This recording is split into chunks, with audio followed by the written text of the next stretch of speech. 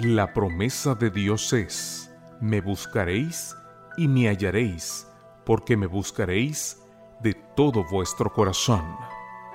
Bienvenidos a Yo estoy contigo. Promesas bíblicas para vivir confiados, escritas por Vladimir Polanco, en la voz del pastor Eliezer Lara Guillén. Iniciamos una nueva semana en este año 2023, que ya está casi finalizando. Hemos compartido durante este año las lecturas devocionales para adultos que llevan el título Yo estoy contigo. Promesas bíblicas para vivir confiados, del pastor Vladimir Polanco. En esta oportunidad, para hoy, domingo 17 de diciembre, recordamos la invitación de Reavivados por su palabra para que leamos de nuestras Biblias en el Antiguo Testamento del libro de Isaías, el capítulo número 24. En las lecturas devocionales para adultos, hoy estamos compartiendo el título Los amaré de pura gracia. Este título está basado en la lectura que corresponde al libro de Oseas, el capítulo 14, versículo número 4, que dice así: Yo los sanaré de su rebelión, los amaré de pura gracia, porque mi ira se apartó de ellos.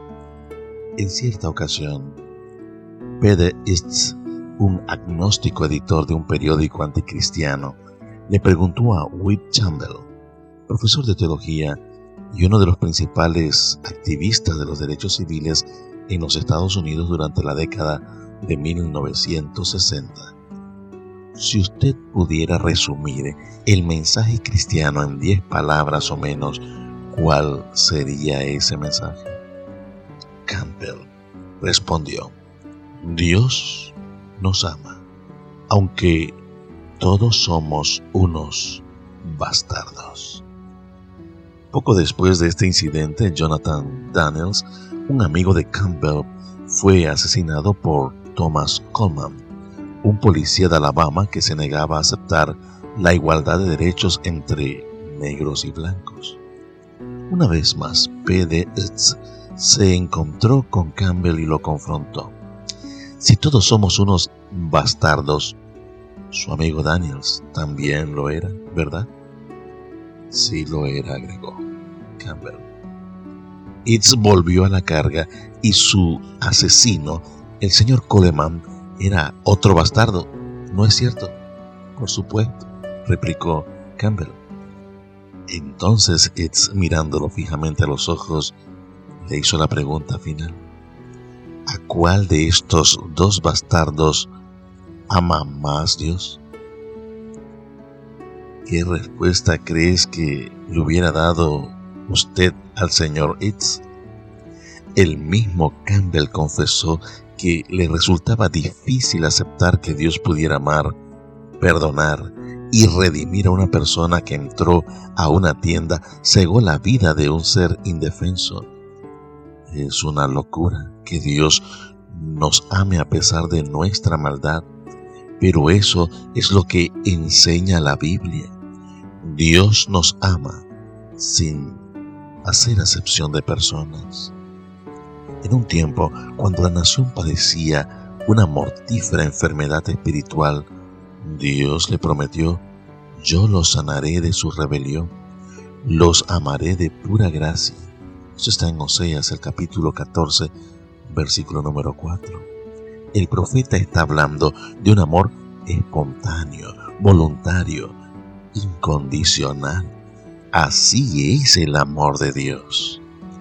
En una de las declaraciones más bellas de sus escritos, la autora cristiana Elena G. de White dice: todo el amor paterno que se haya transmitido de generación en generación por medio de los corazones humanos, todos los manantiales de ternura que se hayan abierto en las almas de los hombres, son tan solo una gota del ilimitado océano cuando se comparan con el amor infinito e inagotable de Dios.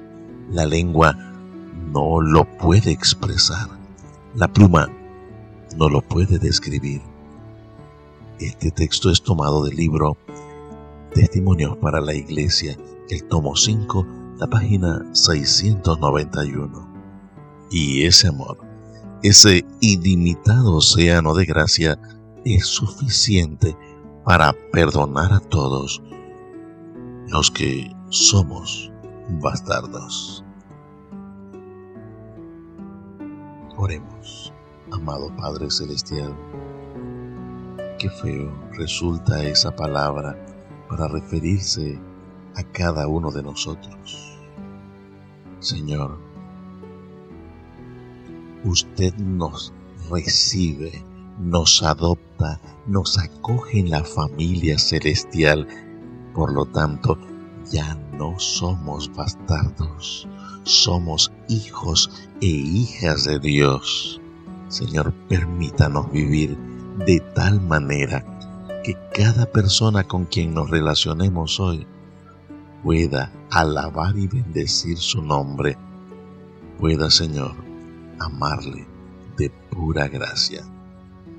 Agradecemos, Señor, y pedimos en los méritos de su Hijo amado, Cristo Jesús.